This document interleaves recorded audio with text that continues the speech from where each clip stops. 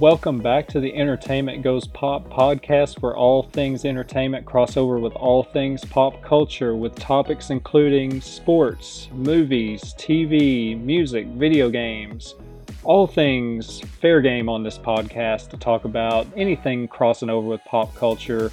Today on this podcast, I'm going to talk about one of my favorite movies of all time that is celebrating its 25th anniversary this week.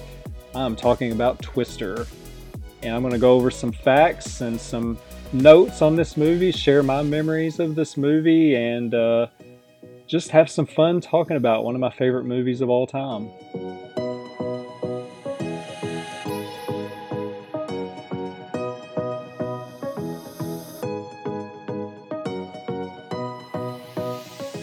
This week is the 25th anniversary of the movie Twister being released in theaters. One of my favorite movies of all time. I try to figure out where to rank it on my all-time list. Of course, I've got Back to the Future ranked as number one favorite movie of all time. And I don't split those movies up because it gets confusing there, because I just count Back to the Future as a trilogy. So it's like all three movies I love. All three movies are my favorite movies ever. So I just count the Back to the Future trilogy as number one favorite movie of all time. Twister, I believe I could argue as my second favorite movie of all time. And it's just a movie that I have loved from the very beginning. Every time it's on, I will stop and watch it. So yes, a lot of times I'll factor that in where it's like, how much is my rewatch with something on where it needs to rank higher? And for the longest time, I think I've had Twister as probably my number two favorite movie of all time. And this week, the 25th anniversary, and I just thought I'd take some time just to talk and share some memories and go over some of the things with this movie, how it was shot, a lot of the details of it, the cast, just a lot of the fun things that went on with this movie. So it was released on May 10th, 1996. It opened to $41 million box office, making it the number one box office of the week for that movie. It earned a total of $241.7 million. Second highest grossing film of 1996, which was the only behind Independence Day, which is ironically about to celebrate its 25th anniversary as well. Maybe I'll do something with that as we get further along down the line, because I love that movie as well.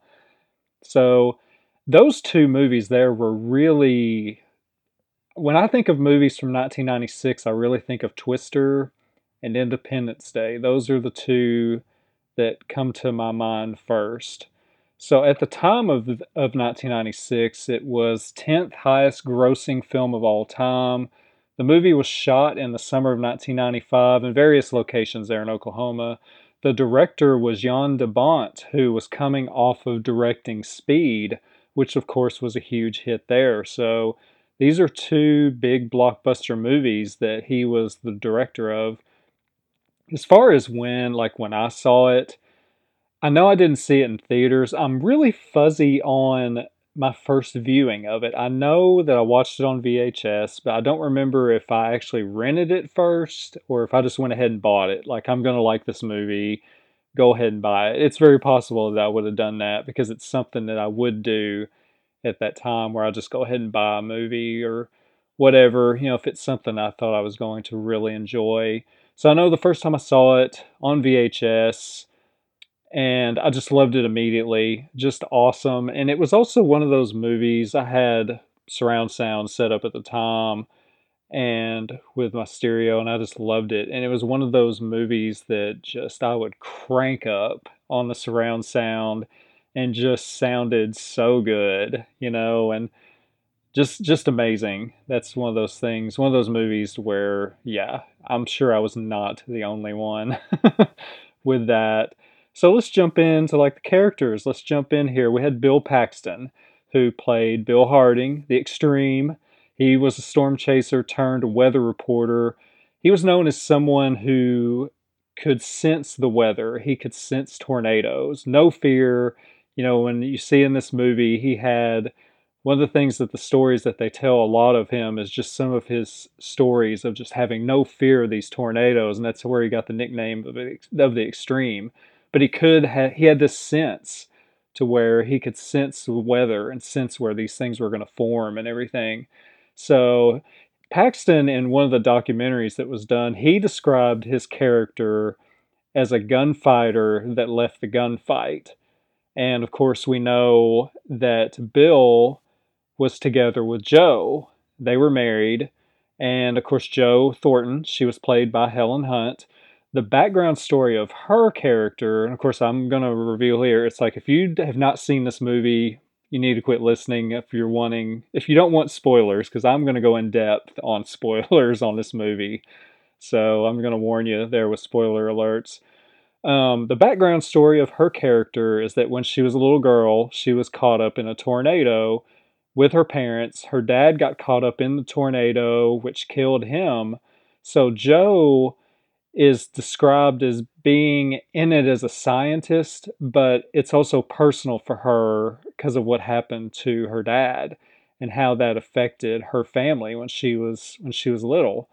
She is also obsessed with it, and Bill sees that even more, that she's even more obsessed with this mission of hers and with tornadoes than she was from when he left. So Philip Seymour Hoffman, he plays Dusty. He's the fun and energy of the team. He's got so much great fun moments in this movie. He's Philip Seymour Hoffman is just awesome in this movie. And we get like that sense of what this character is going to be like right from the get-go. When Bill shows up and he brings his fiance Melissa with him, and he basically sends Melissa off with Dusty, and he says, "Dusty, explain to Melissa why you are the way you are." And he's like, "Sweet, okay, I could do that." But he's so great in this role. And speaking of Melissa, that gets us to Jamie Gertz, who played Melissa. She is Bill's new fiance here. So, Bill's fiance, Melissa, is about to be thrown into one of the most traumatizing stories of dealing with exes of all time. She is about to be thrown into the chaos. There's all kinds of relationship stories to where you have crazy things with exes and everything. This is going to be one of the most traumatizing ones probably for any character ever of what she gets thrown into here. We have Alan Ruck, which of course you probably know from Ferris Bueller fame. It's awesome on that. He plays Rabbit. Rabbit is the one that handles all the maps, and you'll of course know the line, "Rabbit is good, Rabbit is wise." Sean Whalen plays Alan. He is Rabbit's assistant. Todd Field Belzer, who is the radar operator. Wendell Josepher, I hope I'm pronouncing that name right. I apologize if I'm not, plays Haynes, Belzer's assistant. Jeremy Davies, who you may also know from Lost, plays Brian, who is the photographer. Joey Slotnick plays the tech advisor, plays Joey, the tech advisor. Scott Thompson plays the preacher. Lois Smith plays Aunt Meg. She's so good in this movie. I couldn't imagine anybody else playing the role of Aunt Meg. She's so great in this. Carrie Ells plays Jonas, the rival storm chaser, the villain of this here movie. And of course, I was introduced to Carrie Ells with The Crush. That was the first time I'd ever seen him in a role. So he's does an awesome job in this role as Jonas because he's so unlikable. This character's so unlikable. Zach Grenier, I hope I'm pronouncing that right, and that is Jonas's driver, who he kind of has the goodness in him, to where you see there's times to where he's got the good in him, but he answers to Jonas, So as far as the story itself, I'm just going to kind of run through the basic plot here, hit the main points. As the movie begins, we see Bill and his fiancee therapist, Melissa Reeves, on their way to Oklahoma to meet with Joe to get the divorce papers signed. And again, with her being a therapist, we get the joke from Joe of, "She's a therapist? Oh, yours? Which is a great line. He's like, oh yeah, you couldn't resist that. She's like, I'm not saying you needed therapy. I'm not saying that. So we get these things right off the bat to where we see Bill and Joe, that ended badly. That did not end well. And and you also see, like, when Bill shows up, like the rest of the team, just how they all perk up when they see Bill arrive, to where you see how much they love Bill and how much they miss Bill being around. So when Bill gets there, he sees the reveal of Dorothy, and this was his invention that never came about, which was building a unit to where you could put a bunch of sensors in it and then leave it in the path of a tornado, allowing it to go up and collect data from inside the tornado. So before the papers get signed, the crew runs off to chase a storm, and Bill and Melissa are forced to follow after realizing the papers hadn't been signed. So they're thrown right back into this. We then get to see, like, the problem between Bill and another storm chaser, again, that I talked about, by the name of Jonas. And Bill tells Melissa in the truck about Jonas, saying that, we all started in the same lab, but that Jonas is in it for the money. He's not in it for the science. And he got himself some corporate sponsors. And he says he's got a lot of high-tech gadgets, but he has no instincts, and he doesn't have Dorothy. So during the downtime here, we see a news crew interviewing Jonas, to where he reveals his own version of Dorothy, to which we see Bill witness this, and he's livid. And of course, Jonas had stolen Bill's idea of Dorothy, and when Bill sees this, he runs over to him. And I really like the moment of when the group is watching Bill listening to Jonas with a look of, uh-oh, this is going to be a problem. And they see that this is an issue, and we'd better get a hold of him immediately, because this is going to get ugly.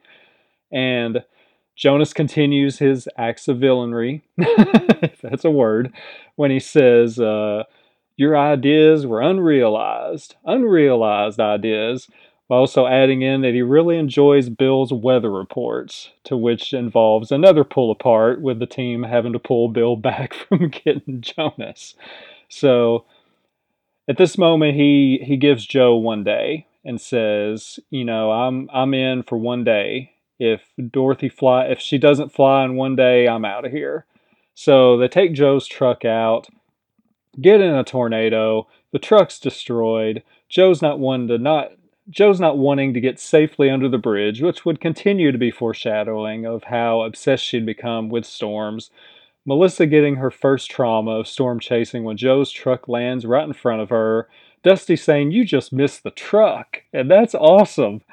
Jonas being fashionably late again, missing it all, and Joe looking for another truck, asking, you have full coverage on that truck, right?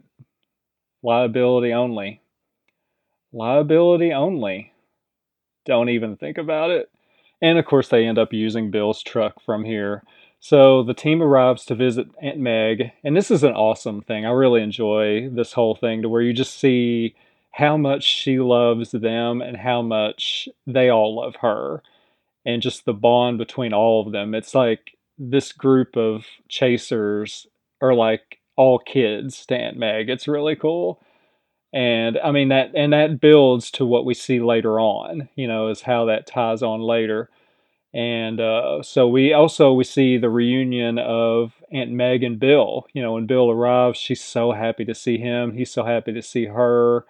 And you just see how everything is just so great with Bill and everybody, and that everything just went wrong between him and Joe.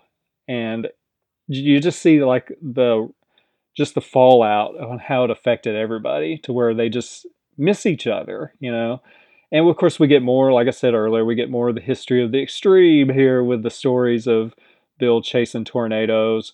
And we also get the reveal that Joe is still in love with Bill, as Aunt Meg talks to Joe. And we get an unsuccessful attempt for Dorothy as the gang leaves Wakita. Joe has a meltdown in the moment, to where Bill tries to get her to focus on what she has in front of her instead of just the chaos that has consumed her. And Melissa is, of course, hearing this on the radio. And the team takes a break at the drive-in movies for the night where a tornado just rips through the drive-in. The team hears that Wakita was hit head on and they are ready to move when they all realize, oh no, Aunt Meg, like, this, is she okay? Is she going to be okay? We have to get there immediately. And the team just leaves in a blur to try to get to Aunt Meg to make sure that she's okay. So Bill tells Melissa what is going on, but Melissa reveals that she's leaving, saying he still loves Joe and encourages him to go after her instead.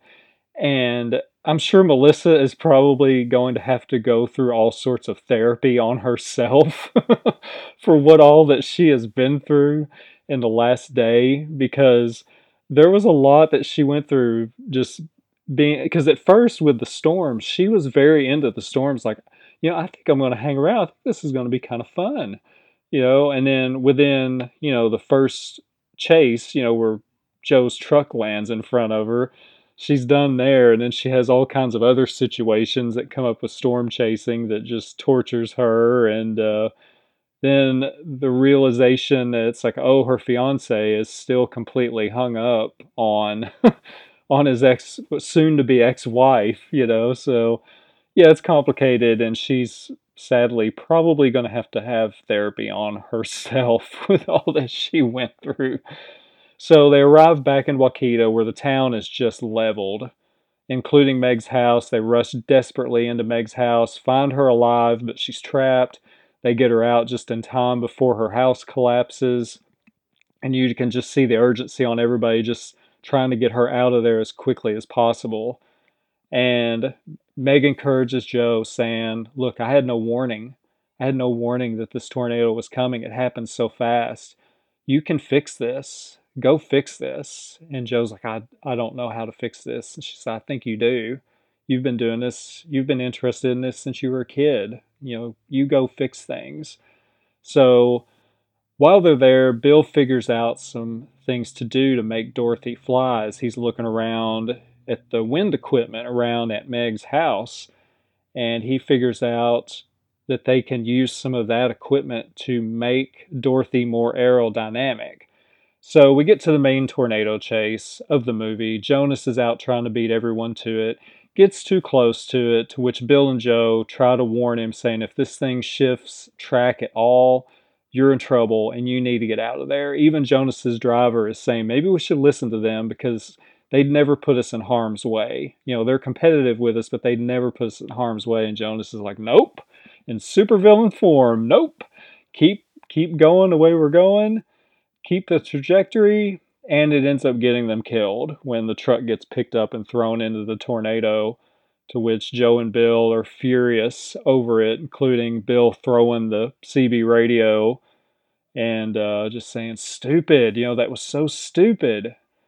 And so we get back to their part of the chase, to where Dorothy 3 gets taken out by a tree before it can launch into the tornado. Dorothy 4 is sent into the tornado via cruise control and Bill's truck. As they jump out of it at the last second, truck is pulled up into the tornado and the team is getting data out of their ears, to be quoted.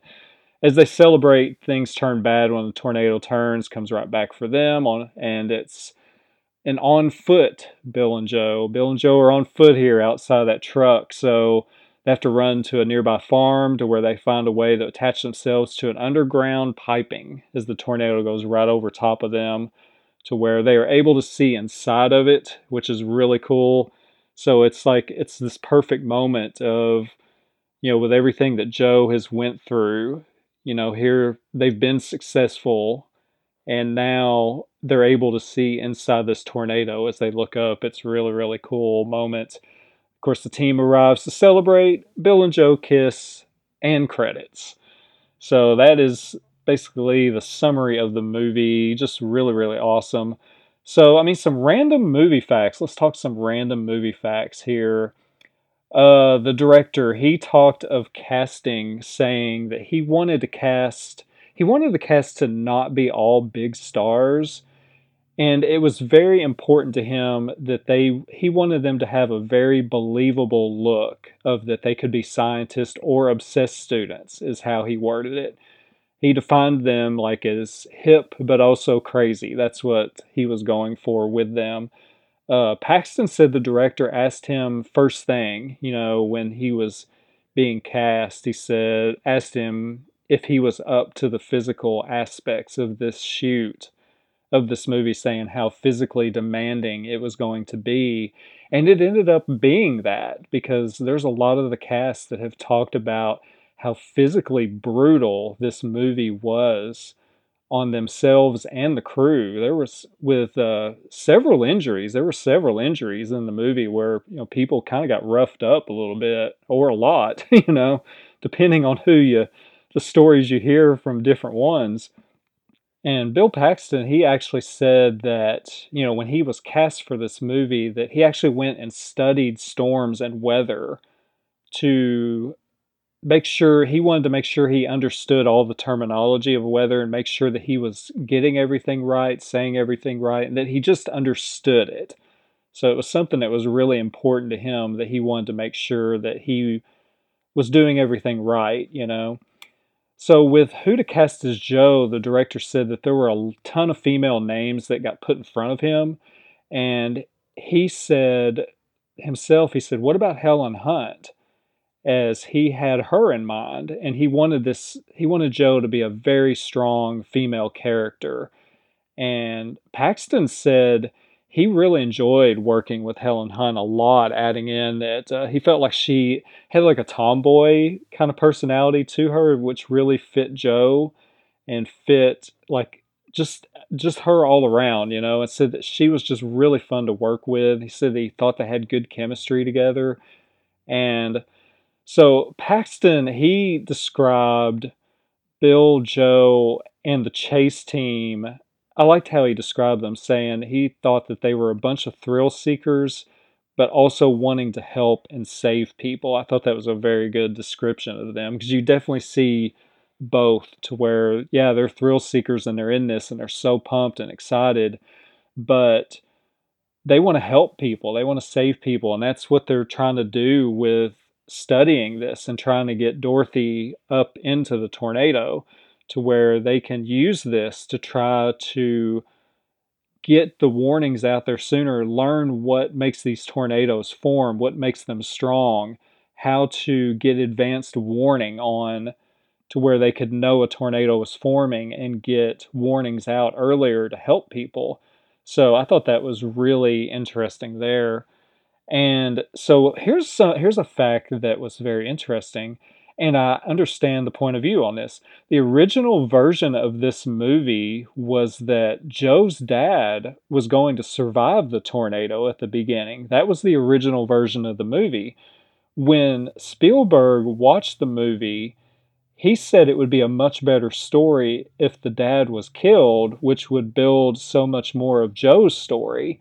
And that ended up really being the right call, because if the dad survives at the beginning of that movie, I don't think you don't get the full dynamic of what has gotten Joe to this point, to where she's become so obsessed with tornadoes and doing this, and what happened to her and her background that has made her get to this point. So that was a good call by Spielberg there, because that definitely added more to the Joe story and to her character. So let's talk about how this movie was shot. I thought there was a lot of interesting details that have come out over the years, with through the documentaries and everything, about what was real, what was CGI, how they went about it, the just the amount of work that went in to make some of these incredible scenes work out. And of course, it was shot all over various locations in Oklahoma. The drive-in scene, that was a real drive-in in Guthrie, Oklahoma. I always thought that was a cool location. It just looked so laid back there. It had the cute girl at the window. It's like, can we have 8 coffees? She's like, 8? Yep. But I always thought that was just a cool location. I think that would be a fun Twister like set location to visit. And I'd be curious to see how that all looks around there.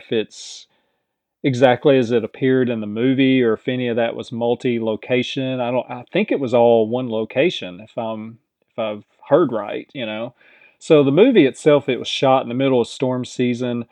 The weather during filming, it was very back and forth. They had moments to where the weather could get back to where it's mirroring with what they were filming, you know, to where they would get into severe storms.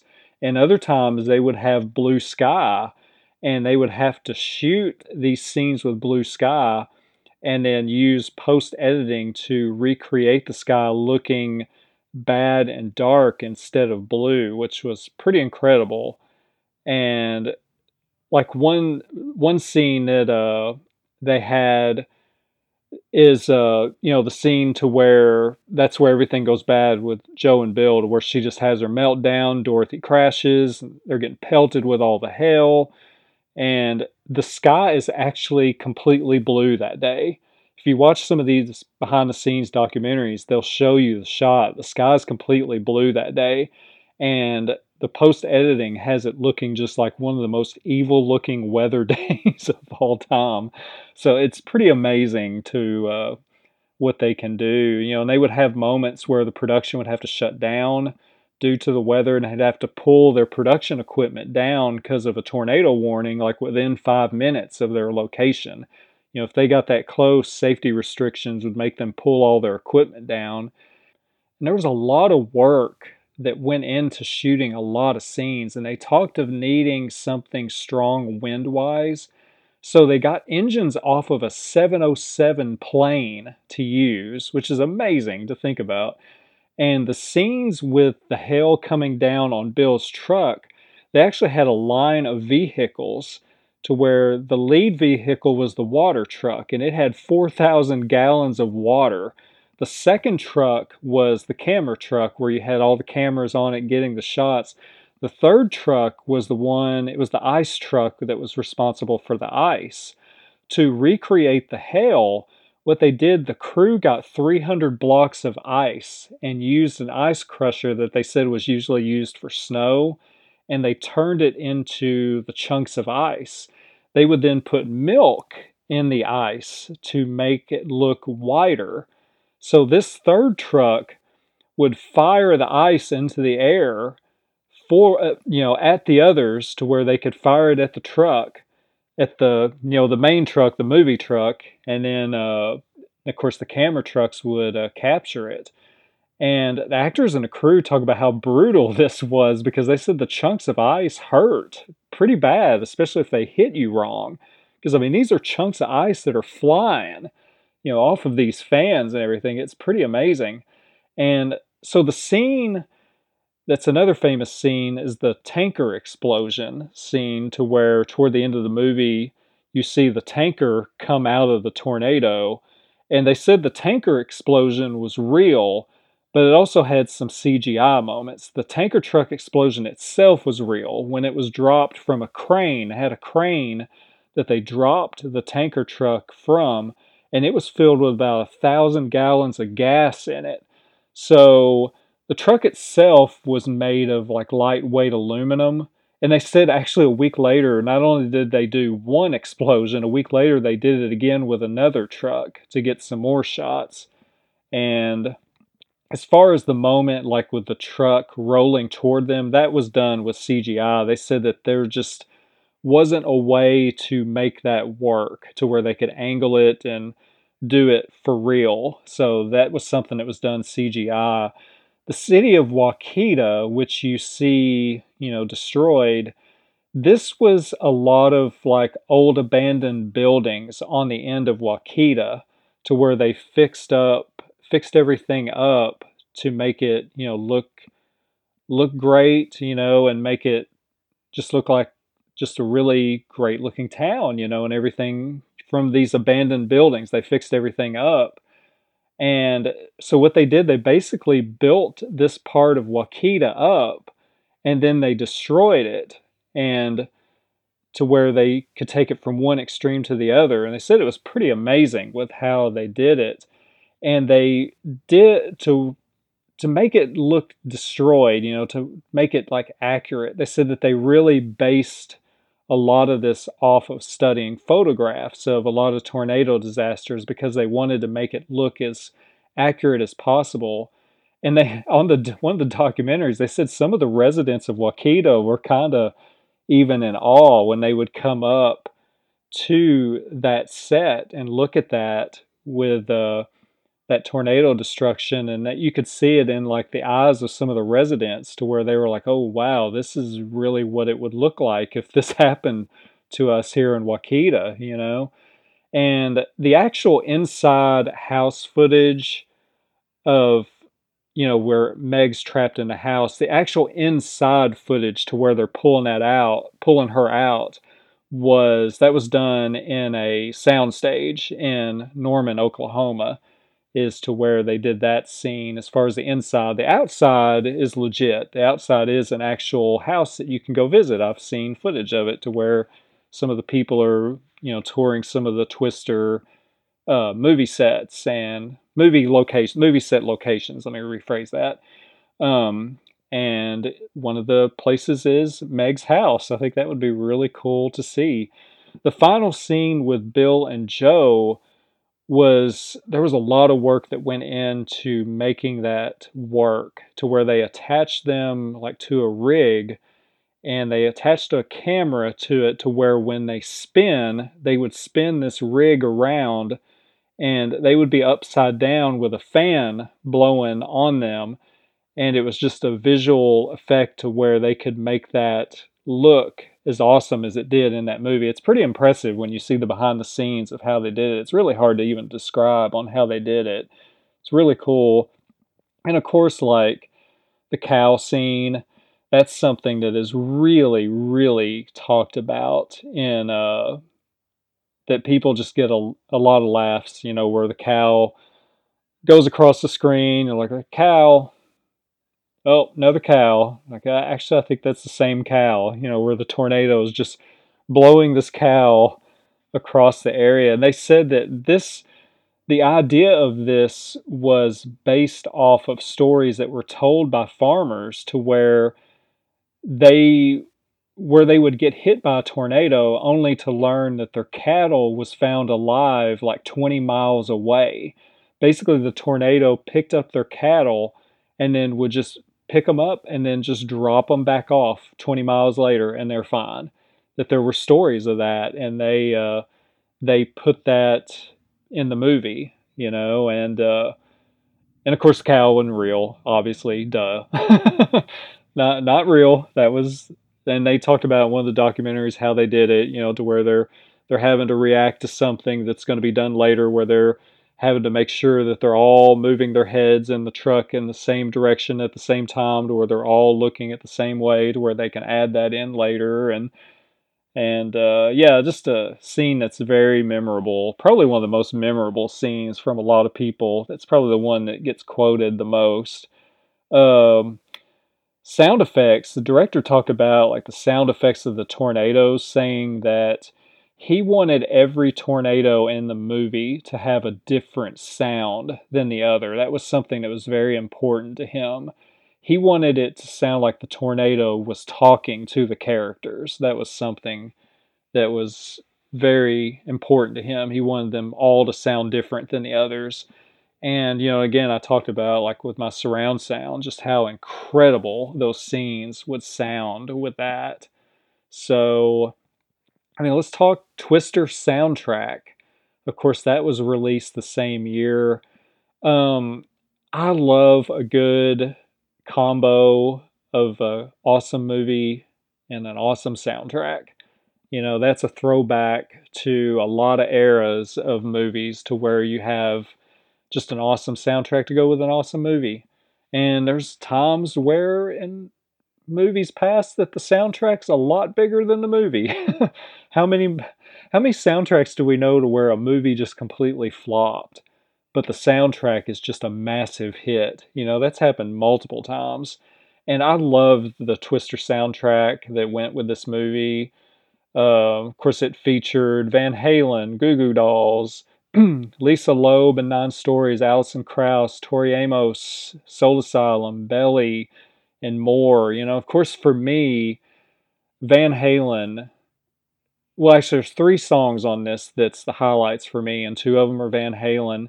And Van Halen was asked to do two songs for the movie, and this ended up being Humans Being and Respect the Wind, which was just Respect the Wind was a guitar solo that was just incredible. Talk about Humans Being first. My favorite scene of the movie is them heading toward the storm with Humans Being playing in the background. And the video editing person in me loves the shot of them taking that shot in the edit of them taking that camera over the hill, showing the team right as the chorus hits on that song. It's awesome. Like the video editing person in me just loves that. It's awesome. Good timing. And we get a lot in the scene. It's just an adrenaline rush scene with that song playing. And, where it's like the lines headed toward the storm, and then we get that tension going on that there's still something there between Joe and Bill. The funny moment of Rabbit leading them to the highway. Where's the highway? Beyond the brush. What's beyond that? Beyond what? The bearded lady? What? Oh, it's the highway. The highway. Where's the road, Rabbit? Should be right there. And they almost plow right into Jonas and his crew. It's a pretty awesome scene to where they plow out of that cornfield and almost right into Jonas's line of vehicles. It's a pretty awesome scene. That's my favorite scene in the whole movie. I really like that a lot. And of course, there was a music video.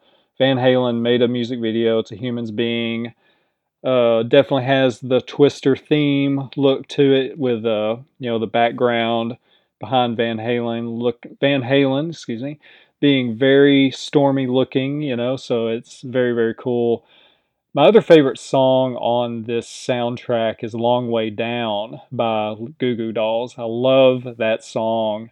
Long Way Down, Humans Being, two of my favorite songs of all time, and when I hear them, I think of this movie. Respect the Wind, again, that was the Eddie Van Halen guitar solo, and just incredible. I mean, you talk about movies to where you need to stick around for the credits. You need to watch the credits. This is one you have to watch the credits. That song playing with just the awesome like weather scenery is one of my favorite credit rolls of all time.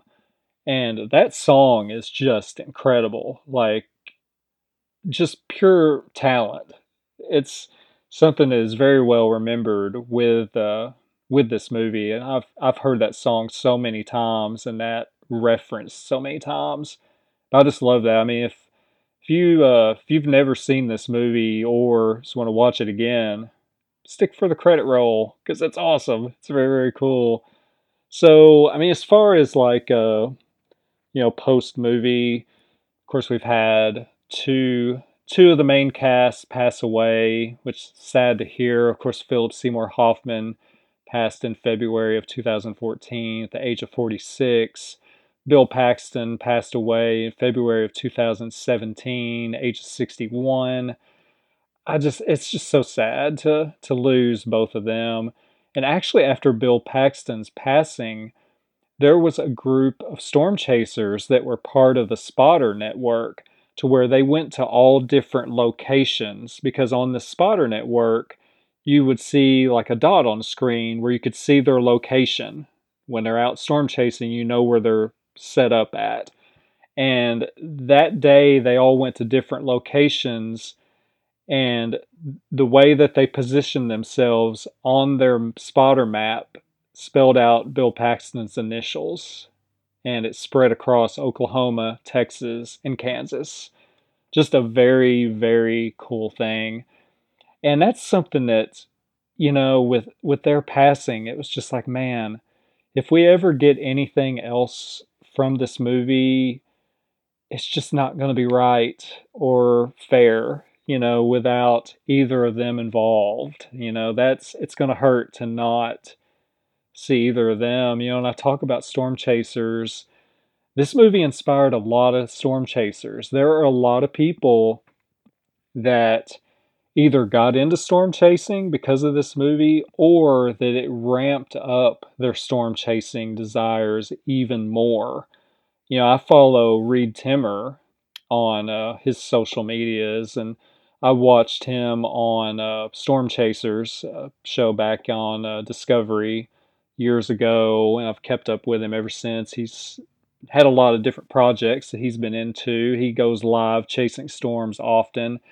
On the 25th anniversary of the movie, he went on his social media, and I'm going to read what he had to say.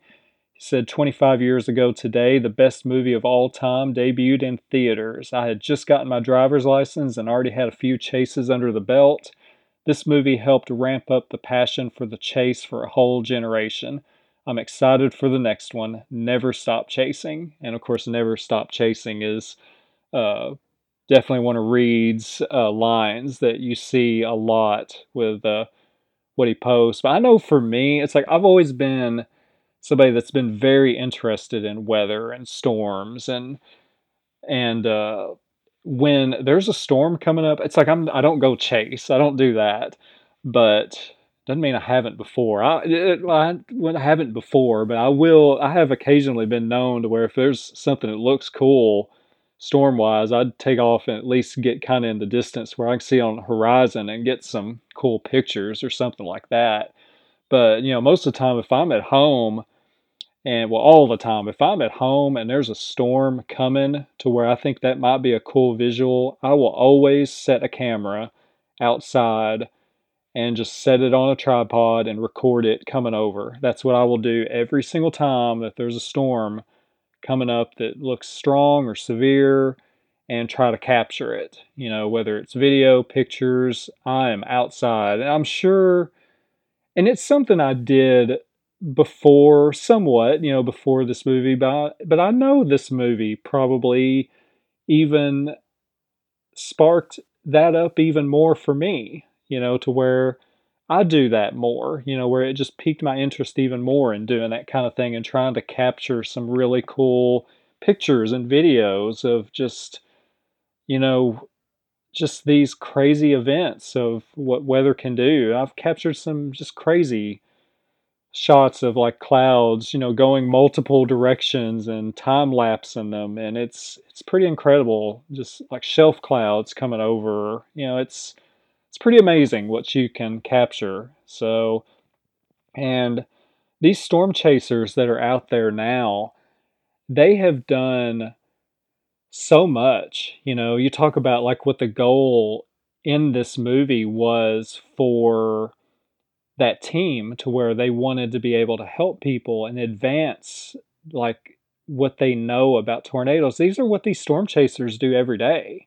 It's like, is there an adrenaline rush for it? Of course, they love doing it, but there's they want to help. They want to help advance, and they have. There's stuff that Reed has done has just been incredible to where some of the technology that he's been able to fire up into tornadoes to study those things. Him and just so many. It's amazing to what they have done to where they want to advance this technology and study these things and be able to help study what makes these things form and get warnings out sooner. And I mean, you see now, like, think how far technology has evolved now to where it's not even, think about years ago, it used to be there was a tornado warning for visual when you saw a tornado warning. Now you get tornado warnings for radar indicated, and things like that. So, what these storm chasers have done, to help further like the safety side to try to help people is amazing. And I mean, and then of course there's the danger element too. I mean, there's been tragedies, in that community as well, of people that just got too close to storms, and it got them. And these are people that know what they're doing, and it shows just the scary part of storm chasing to where even though you know what you're doing, you've studied these things, you know them, and it can still turn so quickly on you. it's what they do is, they risk their lives a lot of times out there. And but what they've been able to do technology wise has been incredible to advance, the ways to get these warnings out quicker and to be able to know what makes these tornadoes form. So yeah, pretty amazing what they do. So I know this movie had quite the effect on, the storm chasing community. And here's a fun fact too. And I've researched this trying to make sure that this is right. But Twister was the also one of the first Hollywood feature films to ever be released on the new at the time format called DVD, which was from Warner Brothers, of course. It was from Warner Brothers, releasing in March of 1997. And I kept trying to research this and trying to make sure it's like, was it actually the first DVD? And the only thing that I have found that takes away from the first ever feature film is that Warner Brothers released like a slate of releases on DVD on the same day, and Twister was one of them. But everything I have seen is that Twister is referred to as the first Hollywood feature film to be released on DVD. And I mean, I remember it at the time when it was released on DVD, and just I remember when the DVD format came out, and I just saw that Twister was one of them. I was like, "Well, how cool is that? That's one of the movies released, and how cool, that would look and sound on DVD." And here's a strange twist as well. Twister was also one of the last movies to be released on the HD DVD format. This was the high definition DVD format war that was going on between HD DVD and Blu ray. HD DVD, of course, fell. It ended up not being able to compete. It's basically like the new version of Betamax and VHS. Betamax fell to the side and VHS went. So we had HD DVD versus Blu ray. Blu ray took off, left the other one obsolete and sitting back there. And in a strange twist, Twister was the first DVD, and it was one of the last movies to be released on HD DVD. I thought that was really kind of a cool fact. So, yeah, there's just a lot of facts and a lot of things that have come from this movie, now celebrating 25 years, which is just crazy to think about. And I mean, to summarize on this movie, I liked what Helen Hunt had to say with her take on the movie. She said it's in the eye of the beholder of either, the tornado is either the monster that is coming to get you or a force of nature to be listened to and is fascinating. And with this movie, it's both. I thought that was really a perfect summary of that movie. So, yeah, I just wanted to spend this podcast episode just talking about, just a movie that has just meant so much to me over the years and just a movie that I've loved from the first time that I saw it. It just has such a great everything to it. Comedy, action, drama, cast, crew. It's just music again with the soundtrack. It's just such a great movie. It has everything in it. There's something for everyone in this movie. And I mean, I've seen other tornado movies. There was one I watched lately. I can't remember the name of it. And I watched it like, it's like I went into it with like, I don't know if it's because immediately you're like, you're going to have to. Compare this to Twister. And I watched it and I was like, yeah. So I wasn't really into it after I got done watching. I was like, yeah, it's okay. But everything is going to compare to Twister. That's just how it's going to be. And it's just crazy to think that this movie is 25 years old. May 10th, 1996, was the opener of this movie. So hope you enjoyed this look back at Twister and this celebration of 25 years of one of my favorite movies of all time. So that wraps it up for this week's podcast. Thank you so much for listening. Take care. God bless. Have a great week. And remember, never stop chasing. Have a great week.